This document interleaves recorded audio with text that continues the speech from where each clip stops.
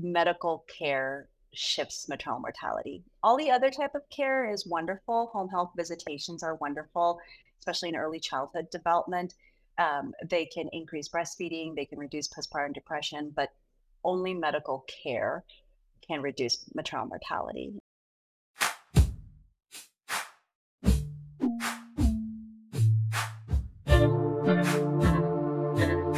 Welcome back to the Midwifery Wisdom Podcast. This week, co-host Augustine Colebrook is joined by none other than Sonal Patel. You might recognize her name if you attended our 2023 Denver Midwifery Wisdom Experience. She was our wonderful keynote speaker. Today on the podcast, her and Augustine are diving deep into maternal mortality, maternal care, women's health. Basically, just get ready to get pumped up to learn how changes are being made for how maternity care and women's health are treated in the United States. Sonal shares some shocking facts about maternal mortality. She shares some incredible things that her company is doing to normalize more than just the basics of postpartum care. In her own words, we focus on bringing medical care back to the house. Get ready to be excited for big changes being made in the medical system to align more fully with the midwifery model of care, and ultimately to create a happier and healthier pregnancy and postpartum experience. Let's dive into this mind-blowing conversation. Sonal, yes, hello. How are you? How are you? I'm quite well, thank. How are you, friend? I'm doing good. I'm doing good. It's good to see you again. Thanks so much for Yes. joining us on the podcast. Yes. Oh no, thank you. When I saw that, I was like, oh, this would be awesome. So It's so awesome. that's right. I'm glad you're here. Well, Yeah. so first of all, for listeners who don't know who you are, I'm going to give a Uh-huh. tiny rudimentary introduction, and then I want you to take it away, okay? So, Sure. first of all, is it Sonal or Sonal? Sonal. It's like tonal with an That's what I S. thought. Yeah. Yeah. Sonal. So Sonal is what we like to call the home visiting neonatologist. That's a really big deal.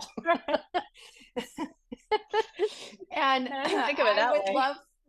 I would love for you to expand that job title into more of what you do and who you are. Okay. Sounds like a plan. So my name Yeah, is we Sonal started. Patel. And I am a pediatrician further trained in neonatology. I'm also a lactation specialist, and my pivoting and my big change in life came. I'm a mom of four, and that's just very important for the whole picture of it. And postpartum literally just killed me, and we can get into all of how that killed me. And I just saw my medical system failing me, and it was a very shocker because I've been trained as a pediatrician, as a neonatologist. You witness the postpartum period more hands-on and more upfront because you're not only dealing with premature babies, but also their mothers. It really struck me that with all the knowledge that I had, if it could fail me, then literally what about the other mothers? And so I created a home health company about 5, 6 years ago now, and we really focus on the fourth trimester and bringing medical care back to the house. And one of our biggest mission is also maternal mortality and reduction of it. And when we look at the data, that's what we see is that medical care shifts maternal mortality. All the other type of care is wonderful. Home health visitations are wonderful, especially in early childhood development. They can increase breastfeeding, they can reduce postpartum depression, but only medical care can reduce maternal mortality. And so that's what I do. So bringing It's moms back into the amazing. picture. Well, yeah, right. I mean, centering that postpartum person for sure. Well, so I want to go a little deeper. I think many of our listeners will understand um, what you mean when you say maternal mortality in the fourth trimester and clinical medical care postpartum and all of those pieces. But there may be some folks who listen who are either students or parents or doulas or somewhere in that process. And I guess I would just love to ask you a couple follow-up questions to this crisis that you discovered kind of by accident. So first of all, how does the mainstream medical system fail new mothers? Yes. So what it does is that during pregnancy, you have about 10 to 15 appointments for yourself. And we'll overlay that with the maternal mortality data because then it becomes more evident. Then thereafter, after you give birth, you have one postpartum visit at your 6 week mark.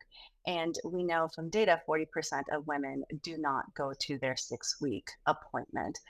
So you have this structure that is super heavy on pregnancy, but the minute that the baby is born, it's all shifted towards the newborn. So now if you look at the newborn aspect in that first 6 weeks, they have about 3 to 4 appointments given. It's just given that they will have that.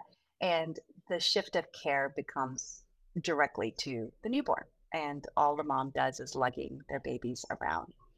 Now, when we talk about maternal mortality and piecing that puzzle together, maternal mortality was defined by the WHO, the World Health Organization. It's any death, pregnancy related death, pregnancy, birth, and postpartum up to 42 days. And there's other terminology that comes along with it, but up to 42 days after the birth of that child or some sort of how the pregnancy ends. Unfortunately, we do have abortions and we do have miscarriages, and so those are accounted for as well. So when you look Mhm. at that data, you notice that 1/3 of mothers are dying in pregnancy, but 2/3 are dying after birth. And when you look at the medical system, we're not supporting those mothers. Moreover, when we have the 6 week appointment, so 6 weeks aligns exactly with the 42 days, you have sorry, of those 2/3, you have about 50% of women that are dying from pregnancy and postpartum related complications during Mhm. that period. And then on top of that, 40% of women don't go to their appointment. And we just skim over, we talk about maternal mortality because it is a crisis, and we'll get into that. However, we're really dismissing all the morbidities that we come with when pregnancy Yeah. and all the education that happens there. We barely do a good job with maternal mortality that we don't even talk about the morbidities that come Right. that women face, you Mm. know? So I hope Mm. that like clarified a little bit of adding the It's data. so clear. And like I said, many of our listeners like really get the clarity. That's why they're functioning outside the system, is providing alternatives to that system. But I just wanted to make it really clear. And of course, we haven't really touched on this yet, but aside from the, like you said, the mortality issue and even the morbidities, the mental health is another huge component of this, of recovering from that crazy hormonal swish that happens at birth and the pressures and the weight that is on the new parents. And then, like you said, this societal outcome that could be interpreted, if you were the birthing person, you could definitely interpret like, oh, I'm just a vessel. I'm not the one that Mhm. matters. It's definitely the baby that matters. And that's a really devastating message to receive in those first few early weeks and days. And that is definitely failing people for sure. And Well, that so message is midwives being do, seeped. oh, Oh, go ahead. no, no, I'm No, just go ahead. saying, Go but ahead. that message is being seeped throughout not only medical system, but our society and culture. I mean, we Yeah. do baby Yeah. showers, right? We do the Yeah. minute that the baby is born, it's all about, oh, mom and baby are doing great. And then it's like people coming over to hold the baby, and it's all the tension is Yeah. done too. And it's just not the medical system. I think we just have to have a huge shift It's really in dysfunctional. culturally and Yeah. society. Yeah, Yeah. it Yeah. totally is. So, Mhm. Yeah. Well, I know that you know this. We had a great talk in Denver when you were there. Sonal was our keynote speaker in Denver this year. So that recording is accessible, which is really an awesome slideshow. But in Denver, we had this really quick conversation about how the mortality, the morbidity, the mental health, the hormone shifts, all these things happen. And it's like traditional midwifery throughout the ages kind of was attuned to this and knew this already, because it is absolutely, I think, true all over the world that postpartum women get extensive care by their midwives. And I find it so exciting that you are leading the charge towards essentially normalizing the postpartum period and bringing back what used to be and still is traditional and true for the midwifery communities. Have you faced any backlash? Like, are any of your colleagues like, what are you doing? Or is everyone supportive? I live in Colorado, so I think the state in itself is quite progressive and quite, there's more options in birth here. Um, and it's kind of surprising that even with my own experiences, I didn't have all, and I wasn't even attuned to all the options of births that we have available in Colorado. So I think the landscape is a little bit different as compared to maybe other states. I mean, we have freestanding birthing centers, we have home births, we have your typical OBGYN providers. So I don't think there's been a true backlash per se because of the community that I practice within. That's awesome. And you're trying, so let's tell me about this clinic. It's Yeah. called Naya Care, right? And Yes. you have a number of team members. It's not just you anymore. So tell us, what does this structure look like?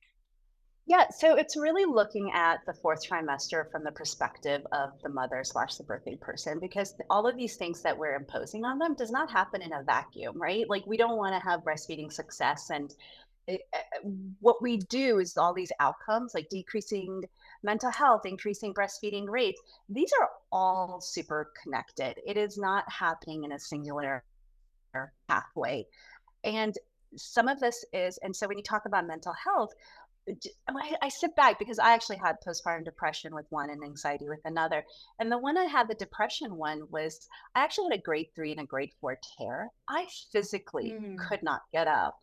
I mm, physically could not do some stuff, but mentally, I had to push myself to get to my pediatric appointment because that's what I was told mm, that I was supposed to do, right? And I think we oof. undermine the actual, we say birth trauma, but I think it's truly, if you can look more deeper into it, it's this acknowledgement of physical recovery that we are not allowing our mothers to have and space to have it. So now I have a grade 3, grade 4, and 3 to 4 days after um, my leaving the hospital and getting into a car. I don't remember all the bumps and stuff.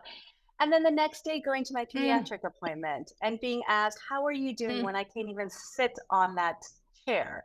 Or, Oh you my have to gosh. allot, yeah, like an hour or two just to get to this 10-minute appointment where they're doing is weighing the baby, making sure there's no jaundice issues, making sure the breastfeeding is going well. And then in our medical system currently, and I don't fault any of my fellow pediatricians because it is a medical system, it's the structure that we've created. Some of them just don't have time, right? Some of them don't have time Yeah. for Yeah. breastfeeding and It's a all of that. complicated So, system. yeah. Yeah. It And involves like insurance and reimbursers and payers, and there's so many limits that are externally enforced. And I think most doctors alive today inherited this system. Like none of them were involved in creating it. So like that's part of the dysfunction, right? yeah. So our visits start prenatally. So they will have a consult with us around the third trimester. And it is a change in mentality. It is a change. It's like, wait, you're going to come to my house? Wait, what's going on here? And so we have to kind of really do explain the benefits of that as well. And then thereafter, we go to their first appointment right after their. Usually, most of my patients are, and we can talk about how I work with the midwifery because it's a little bit different because here in Colorado, midwives are up to 6 weeks that they can provide care, and then we actually, in most of these, people who do midwifery care also want a pediatrician. So we kind of align with what the midwifery group is going to be giving, and it changes per midwife group as well. So we kind of customize care that way so that dyad is getting support throughout these 6 weeks essentially, and even more sometimes. But typically speaking, if you think about a hospital setting, come home, the pediatric appointment is done about 24 to 48 hours after they've come home. That appointment lasts about 60 to 75 minutes. So it is a very longer appointment just on that face value. And we do complete newborn care that's already done, literally bringing the clinic to the home.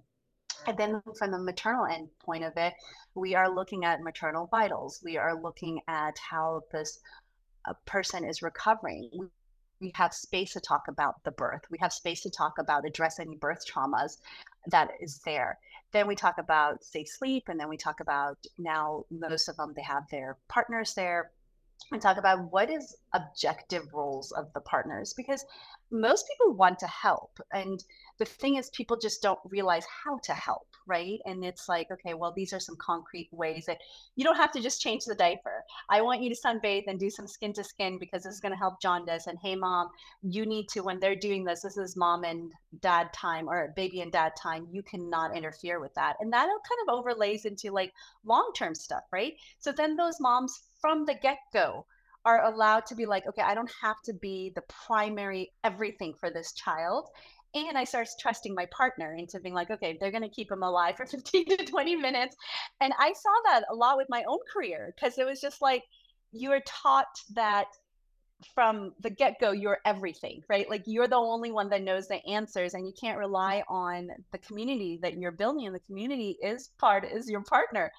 And so just allowing that person to be like, no, no, no, we're going to step away, and it's okay for you to step away. It's okay for you to recharge. And we talk about prolactin levels. And you're like, you like prolactin levels are really low in the afternoons. The first 2 weeks, I really don't encourage the nighttime.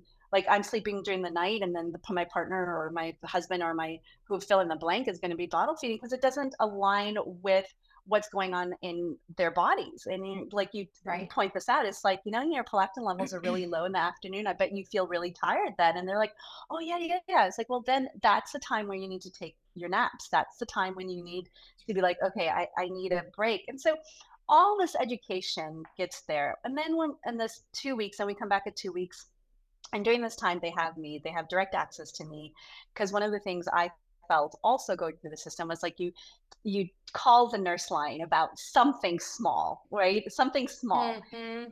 For you, it's huge, because it's particularly like it's your first newborn. But I've seen with repeat families too, like simple things as a duct being clogged, like a nasolacrimal duct. Like, oh, I just want to make sure that it's okay. But when you're sitting there and you have 4 to 6 hours as a response time, you Dr. Google it, and everything is like wrong in the world, and you're doing absolutely terrible Right. things. So our response time is at most an hour. I say that just because I tell them, I was Wow. like, do you see me doing it here? But most averagely is 10 minutes. And, just for them to be like, I mean, I get tons of poopy diaper pictures. I get tons of like Yeah. eye pictures. So that part is, and then in Yeah. 2 weeks we talk about, other stuff. We're talking about, again, mental health and how they're transitioning. So remember, like, if you get the support, so I'll tell you what the data that we've found personally, but if you get the support that you need, you don't have to have mental health issues. I just had a client in September, just said, I am actually doing really well. Is it okay for me to feel this good in my postpartum? And it really shocked me, because we've created a world now where we can't just enjoy and be guilty about enjoying this time period with our newborn. And she was Mm. really questioning that, am I Mm. supposed to get mental health issues? I'm doing really well. Is this okay? And that Mm. like struck me to be like, Mm. how far have we That's come? crazy, Isn't isn't it? it? The cultural experience of lack of support is so normalized that when you have it, you don't even know how to contextualize it. I had a clay like that once. I checked in and I was like, "Hi, we just need to do a quick screen about postpartum depression. How are you feeling? How are your emotions?" And she was like, I have postpartum elation. What's Yes. depression? You guys come Yes. and check on me every other day. Like people are feeding me. I feel so great, So yeah, I love that that is happening for some of our clients, and at the same time, it does make me so sad for the general population that is thinking that, like, this is another pet peeve of mine, is actually when people talk about postpartum depression, they shorten it and they just call it postpartum, and I'm like, oh, Mhm. what word medicine are we doing there? Like, oh, she has postpartum. Like, no, no, no, no, no. Let's not call it that shortened phrase, because then it starts to have this bleeding meaning across everything. Exactly. Anyway, Exactly. yeah, Yeah. And yeah. then we kind of rounded off at like the 1 month, and we're doing the official screening, and we are using our Edinburgh and GAD anxiety scales. And then we're very importantly talking about pelvic physical therapy. And we have a pelvic physical therapist on us on our team, and she's provided amazing education because some people just don't realize what their pelvis has gone through, and really kind of negating this idea that it's normal to leak. It's normal to have some degree of Yeah. incontinence because our Or grandparents said that, pain. or our Yeah. mothers, or Yeah. pain, the sexual Yeah. pain.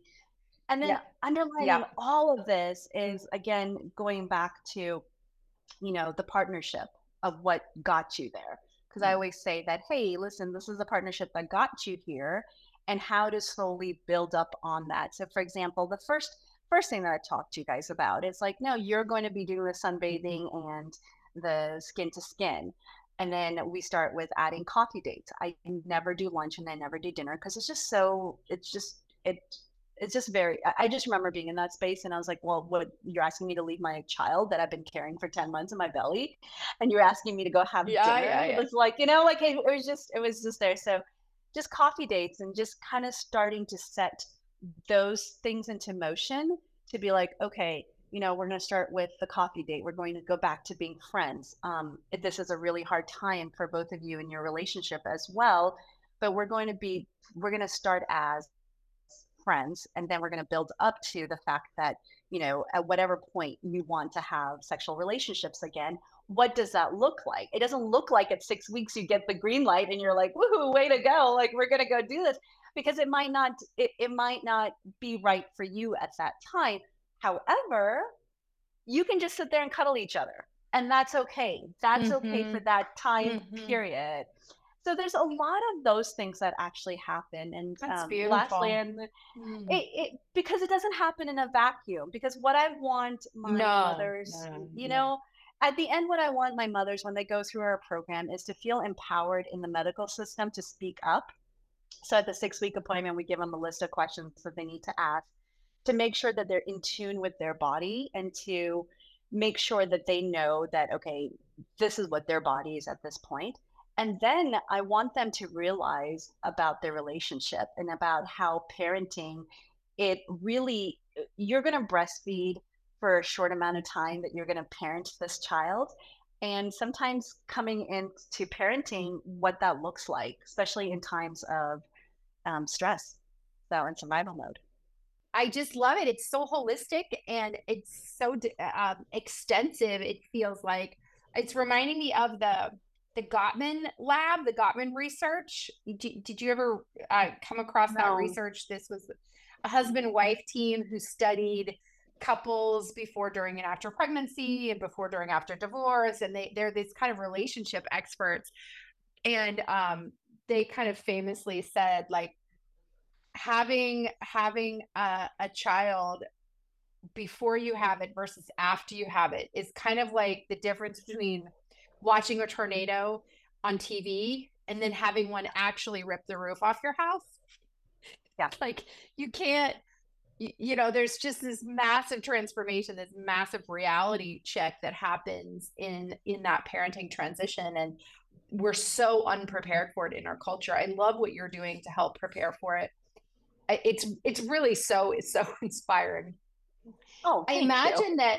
Yeah, well, it's so inspiring because you're really breaking the mold, and I feel like it's really brave. I mean, a lot of midwives will listen and be like, yeah, yeah, we all do that, but for you to have gone from mainstream medical education to all the way to this holistic place where you live now, it's really brave. It's really courageous. I'm really super impressed. And you've done it with facts and figures, and you've done it with like structure, and you've created this whole movement, really. And I wonder two things. I wonder, first of all, if you could tell us a story about how this care has caught some things that would have been very scary if they weren't in your care, because I'm sure that's happened for you. It's not all puppies and sunshine, right? There's a few situations where that in-home medical care made all the difference. I'd love to hear that. And then I want you to tell us how you pay for this. So that's my next question. Oh, sure.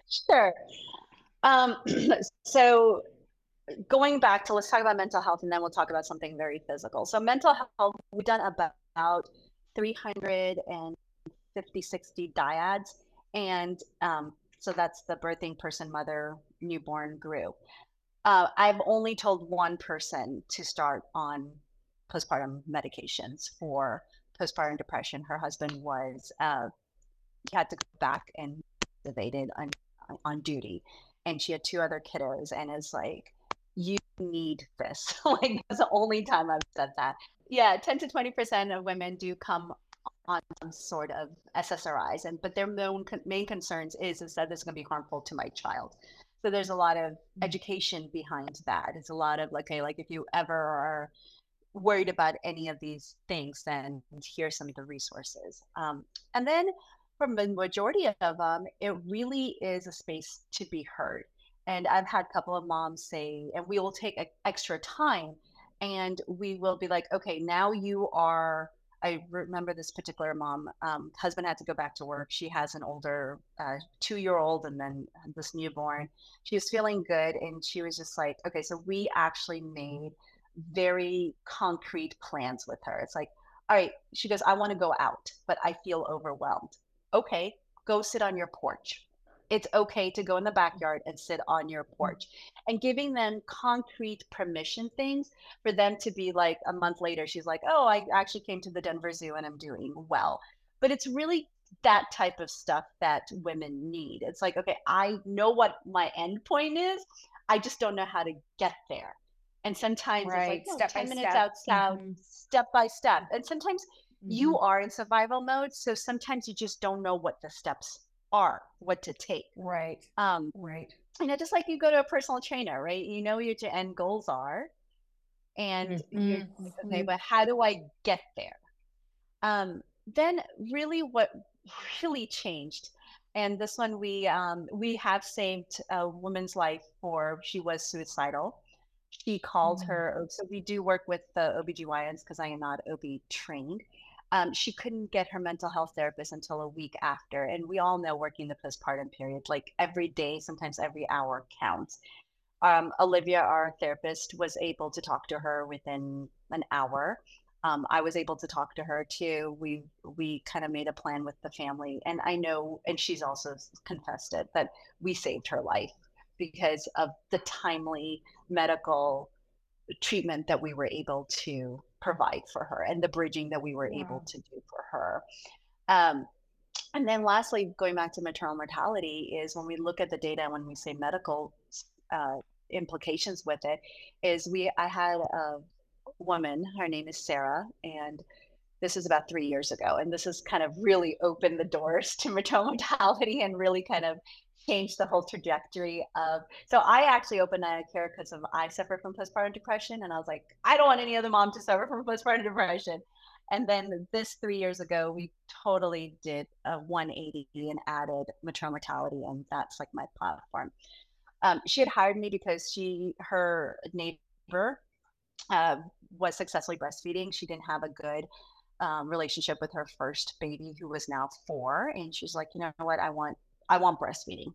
Okay, great, let's go to breastfeeding.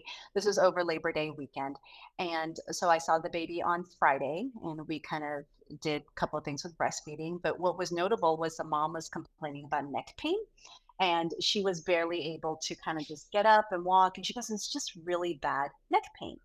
And so I was like, okay, well, let's talk to your OB. And this is the time I wasn't doing vitals at all. And I was like, okay, because I didn't realize the immensity of it at that time. Because I also am a pediatrician, right? Like I was like, oh, I'm doing all your maternal Right. mental health and all that kind of support. Um, so I was like, okay, let's talk to your OB. This is Labor Day weekend. I'll come back on Tuesday. I've got to check on mom. I mean, I got to check on their baby. Anyways, we'll talk more and stuff like that.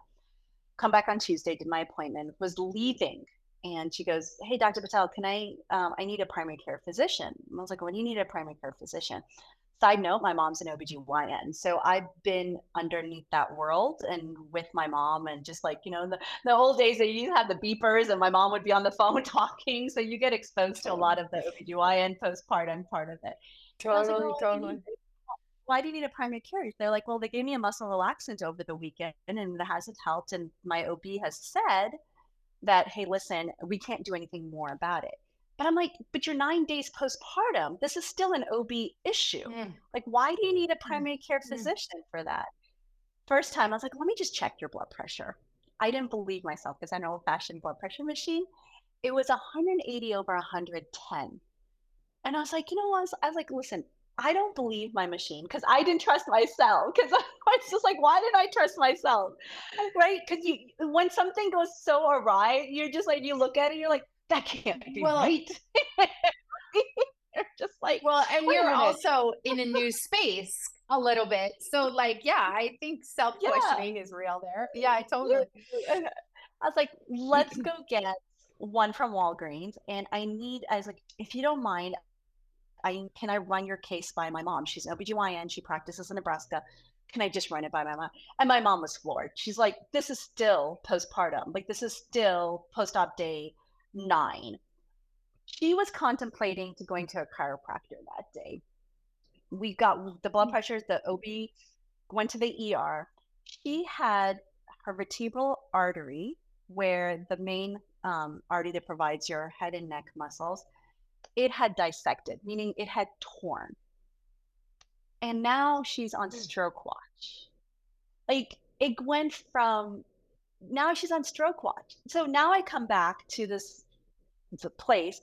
How am I going to tell her to breastfeed? I'm not going to put that pressure on her. She has a 4-year-old. She has a 9-day-old. She's put on stroke watch because this huge artery that supplies your head and neck is about to burst. So that's what I'm saying. Things just don't happen in a vacuum. And we undermine all of this. So based on her, we're doing vitals for every mom. We have had some near misses. We've noticed trends in blood pressures. We actually this year we got funded to do a study to literally just look at postpartum vitals because there's not enough data out there, and most of the data that is presented, most of the data comes from the UK. However, there's no diversity in that data, so most of them are Caucasian women that are being looked at just because of their population, right? And so we kind of just gone through it in that way, and that's why when you come back to maternal mortality data and you look at it, you need medical interventions there. Definitely. I mean, well, this is the hill that I think midwives feel like dying on too. It's like this holistic continuity of care through the entire process is the solution to the maternal health crisis. I'm, like same language, which makes me think, subtle, you don't need obstetric training. Why don't you become a midwife? What now? Yeah. You could do it part-time on the side and have all this experience and be a primary care provider without the surgery, which you don't really want or need in the home space. So you're perfectly positioned. I never thought of that. I never really thought of that. Okay, well, thanks for putting the little nugget in my brain. I will look into it. Well, I know lots of people in your community. So if you want a preceptor, let me know. I'll look you up. I will.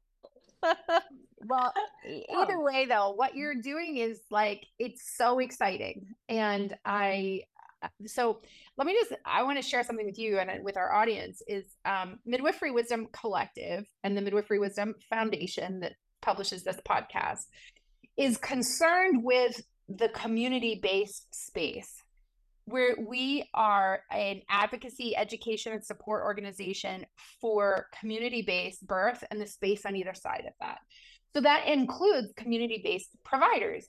And so while many other advocacy organizations or schools or oversight or even government, NGO, different organizations focus on provider types. We have advocacy for OBs and for DOs and for CNMs and CPMs. We have just eliminated the pathways and the silos of education. And we said, look, the real difference is where you're practicing. Because when you practice in the hospital, there's a set of protocols and policies and expectations. And when you practice in the community, there's a set of protocols, policies, and expectations. Like, we don't do surgery in people's homes. That's not happening, right? So it has much less to do with provider type and much more to do with location. And so the Midwifery Wisdom Collective and Foundation is focused on all provider types, regardless of how they found their way to the community-based space. And so, of course, that's why we're really interested in having you be keynote. That's why I love talking to you today, is because you found your way to community-based space. And that's what we celebrate and champion, is whether you call it that or not, you are practicing the midwifery model of care, because the midwifery model of care is in the community space and the obstetric model of care is in the hospital space. And even hospital-based midwives who practice in the hospital are frequently using the obstetrical model of care. Whereas even when physicians work in the community-based space, they're using the midwifery model of care. And so that's our champion. That's what we get behind. And obviously why I'm so excited to talk to you and to celebrate you is that you're in this space. And my question, or kind of my follow-up from this, is how do we get more providers in mainstream to come into this space? What is your success? What kind of conversations are you having? Who's joining this mission with you? How do we get successful with this? Yeah, so we actually have created, there's about 10 or 15 physicians around the United States that are doing similar kind of home-based work. And so we've created a national nonprofit called Center for Fourth Trimester Care, where we're bringing all the voices. It's physician-led, but we're bringing those voices into that space. So again, it's OBGYNs, PMR doctors who deal with, the aftermath of birth trauma, anesthesiologists, pediatricians, family practice doctors.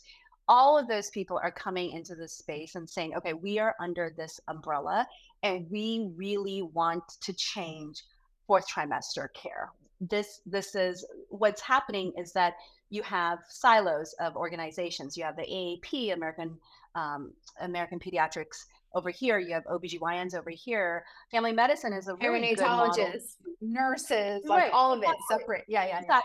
All of it separate. When we aren't, and we are basically, it's a big elephant and we're all looking at it from one side to another, as opposed to setting back and saying, okay, this is what the data is showing. This is where medical care needs to change. And all I'm talking about is the medical care, because that's the only lens that I have in that space, right?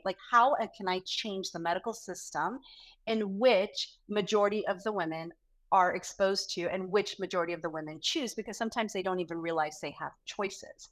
And that's a whole nother topic and a whole other education thing. So, but how do you look at this system that we already have in place and really push it to change it and push it from the get-go? ACOG has come out and said that, they've defined high risk and stratified high risk patients that have blood pressure issues and when to see them at 2 weeks, at 4 weeks, and all of that stuff.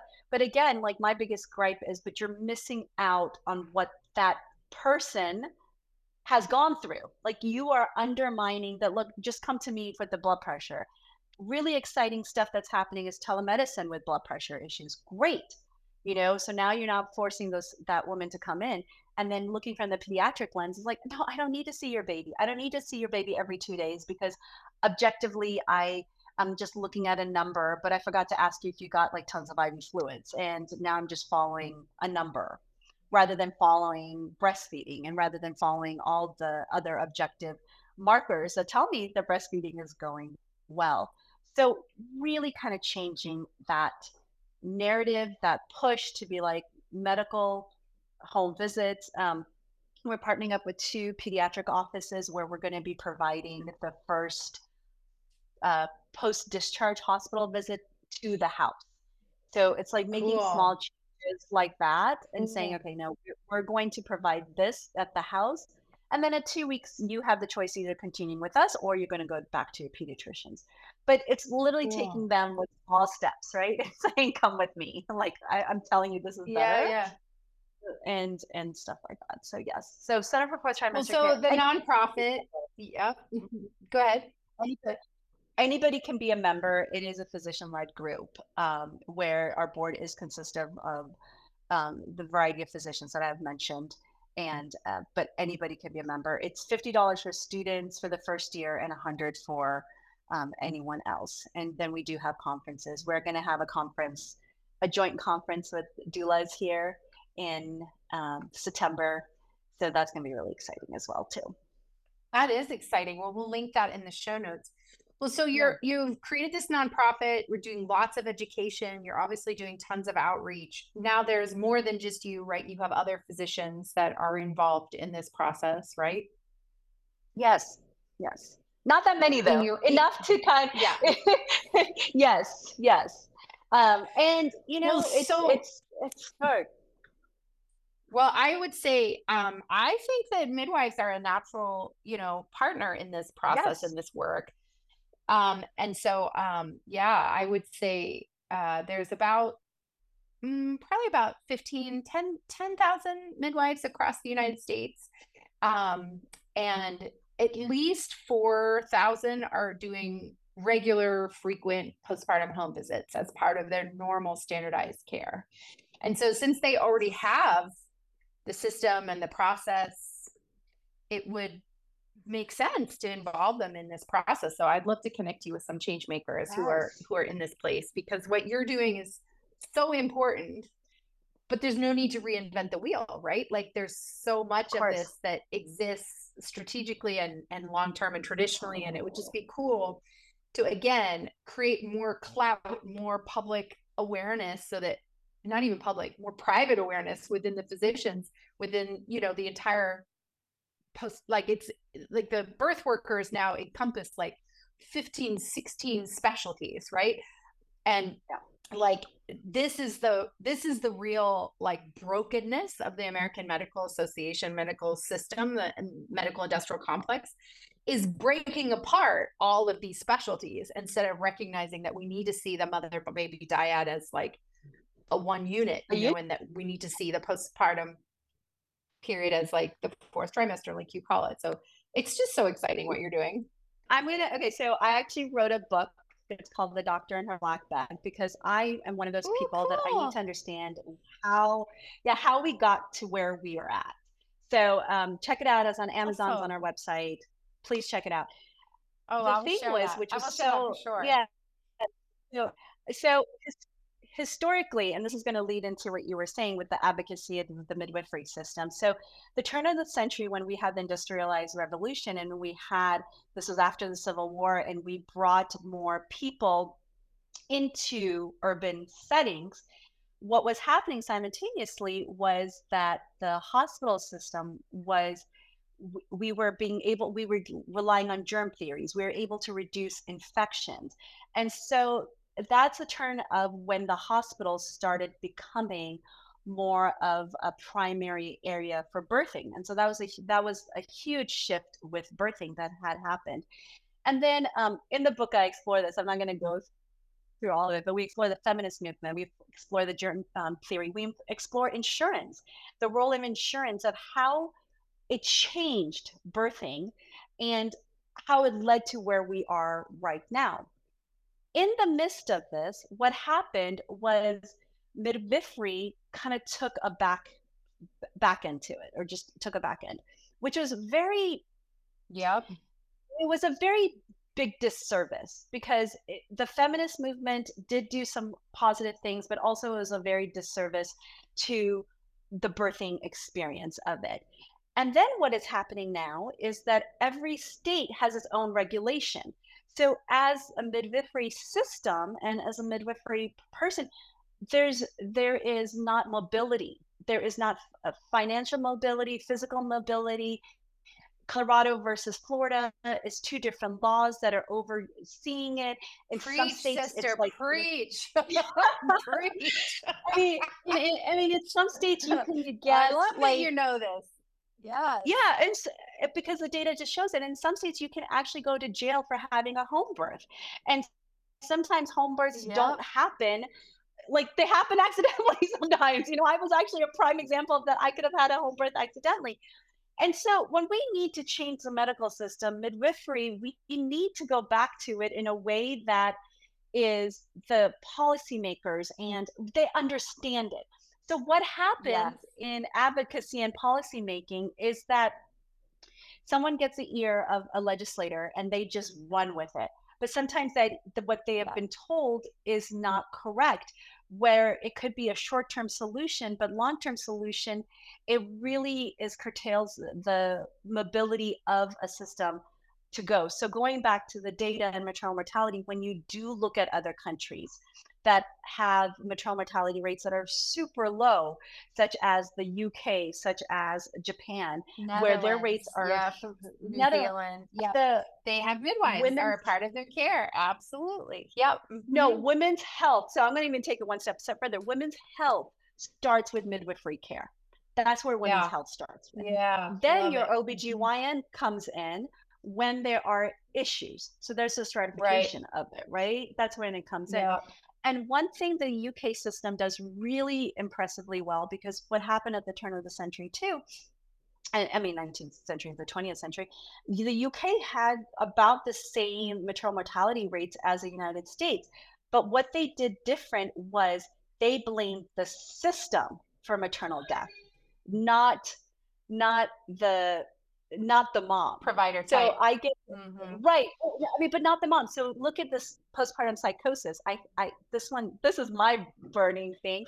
What do we do with those moms? At the end of the day, we incarcerate them, but we fail to Oof. see how our system led them to that. And then we incarcerate them. And so now we're telling a woman who's going through this is like, you know what? If you feel this way and you have psychosis, you're going to be Yeah. imprisoned at the end of the day. Yeah. You sit there and Yeah. you're boggled. And I mean, you're just boggled to be like, anything that goes wrong, we're imprisoning women. Mm. And you're just Mm. like, that doesn't make sense.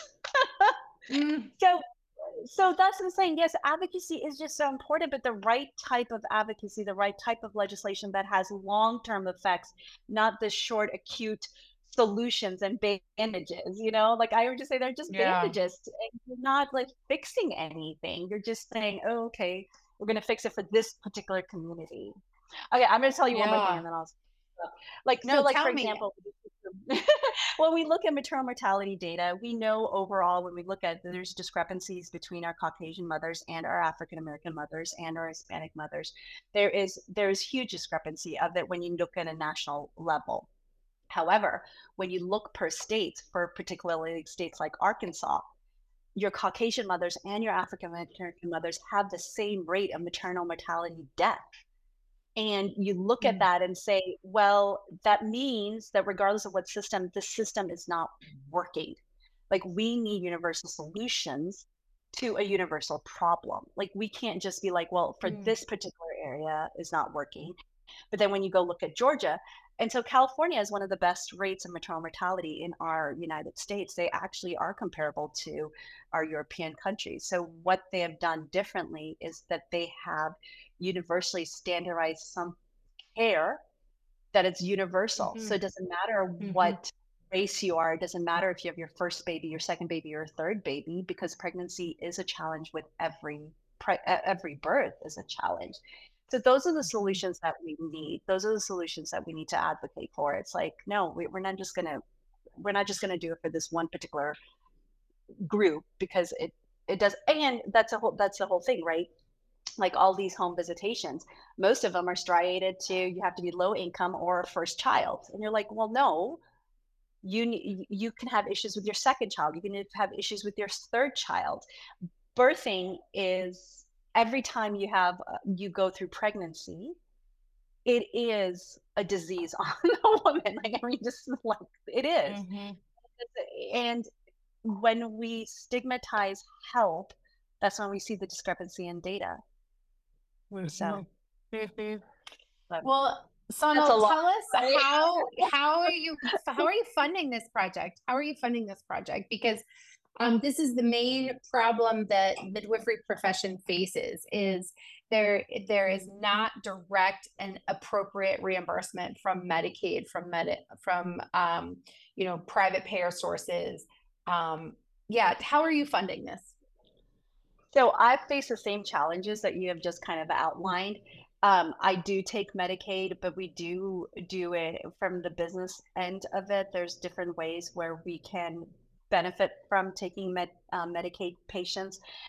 They don't reimburse well at all. But again, for me, this has to be universal. Like it has to be a universal kind of solution. Like I'm not going to be like, no, you don't have it.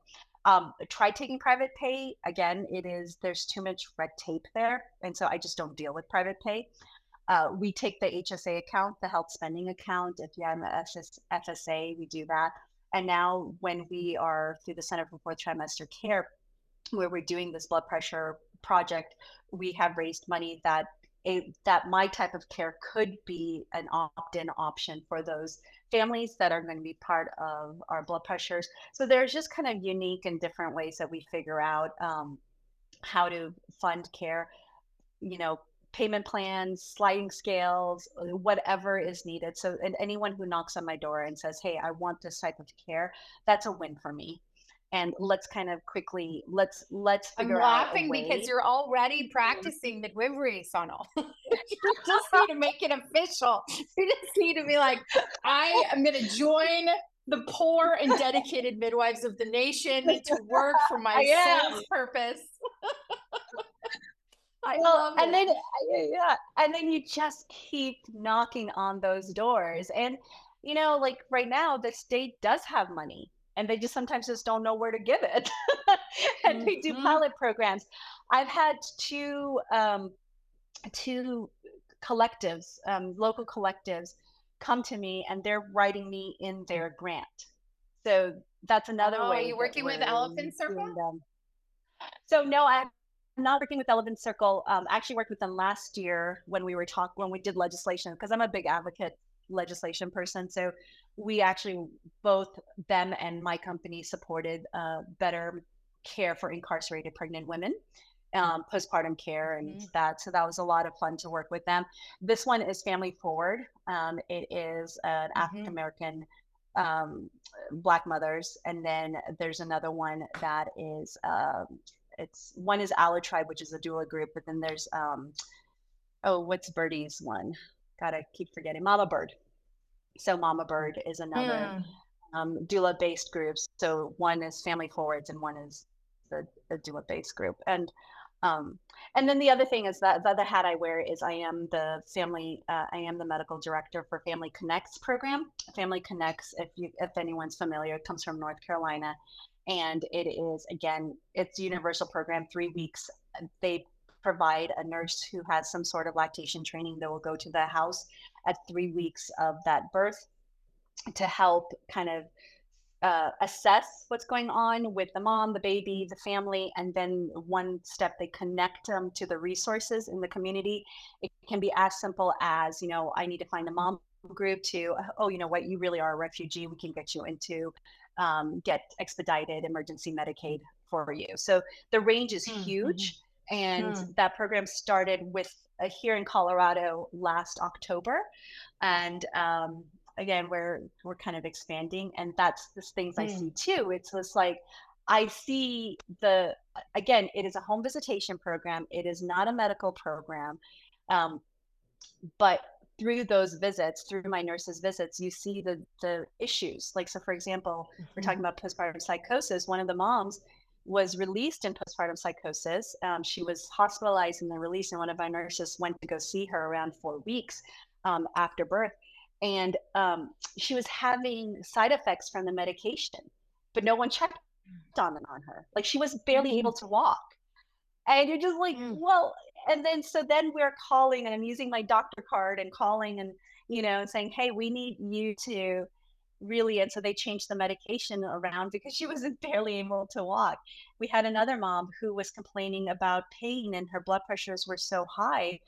And you're just like, but when can you see your OBGYN? Oh, no, it's not another till 6 weeks. And so you see all of that too. So you see where, again, another way of the system is breaking down for these moms, and then you go back to be like, no, medical, we need medical care at this point. So yeah, and the only distinction I make is clinical, right? Because it's not always medical. It could be nursing, could be midwifery, but the clinical attention to detail, right? That's the big thing that is missing when we talk about, you know, community support, doula support, like it's more than just psychological. And that well, it's more than just, yeah, go ahead, interrupt. Yeah. No, like for example, like if you took a blood pressure, you guys as midwives, you're trained to do with that blood pressure, right? But if a nurse who is just, I mean, not just, but a doula takes a blood pressure, a nurse takes a blood pressure, there's extra steps that but yeah, well, I mean, and this goes, but you get what I'm really saying, right? Like, I do.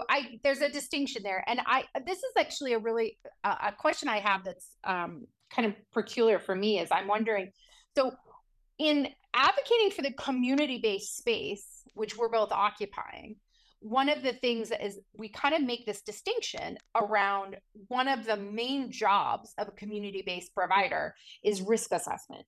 So we're doing all of these screenings, right? Both clinical, psychological, familial, environmental. We're like screening to say, are you high risk, low risk, or moderate risk? Like, where do you belong? And then if we determine that someone is high risk, we're going to refer them out, right? Because they don't belong in the community space anymore. They belong in the hospital. And I think this is this fundamental difference of what you're advocating for is so powerful, because what you're essentially saying by your work is you are low risk unless proven otherwise. You belong in the community unless proven otherwise. And that's like the complete opposite of what the mainstream world is saying. That's what would really change things for us, is if we did this proper risk assessment, assuming that you're, not guilty, you're low risk unless proven otherwise. And then the providers who do those assessments can then make the referrals to the specialists that exist in the system as needed. Is that also how you perceive your process, your role?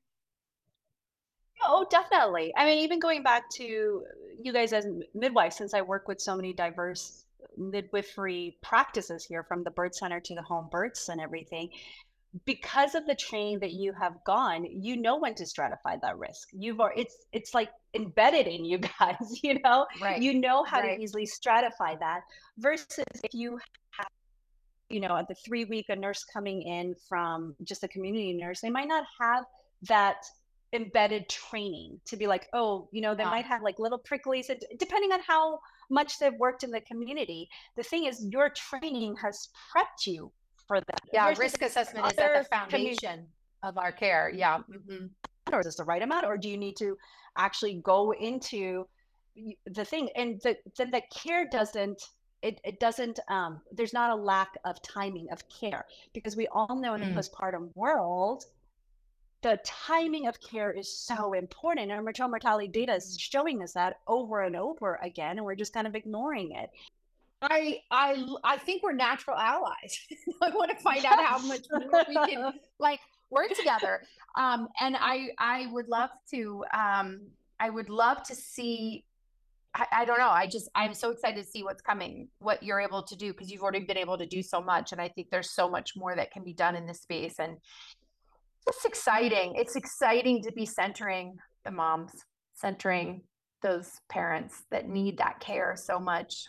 And to have, I mean, you said I'm using my doctor card, and like there's a bit of like, that's how rigged the system is, but also thank you. Yes.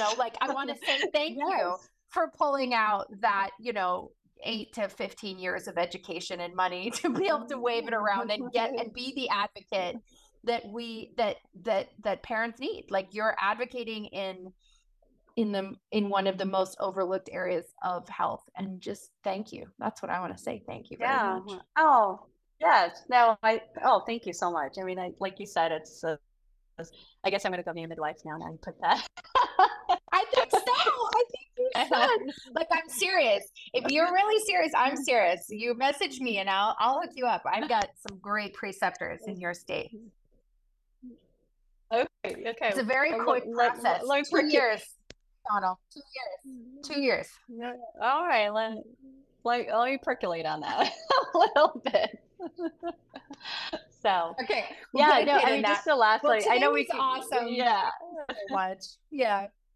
No, it's like I think you're absolutely right. We're definitely great allies, and I think in one area that we can really kind of come together with both our voices as our Center for Fourth Trimester Care and the Midwifery Wisdom Collective is through advocacy and legislation and looking at, policies that are being presented and saying, okay, well, this is a great policy. These are all the positives of it, but you're missing out this aspect of it because we're both coming from a place that we've seen a lot and we know on a granular level what works and what doesn't. And I'm tired of putting bandages on. Like, just really quickly, like that whole postpartum drug that came out, and wrote an article on it. It's like, it's just putting a Band-Aid on it because you're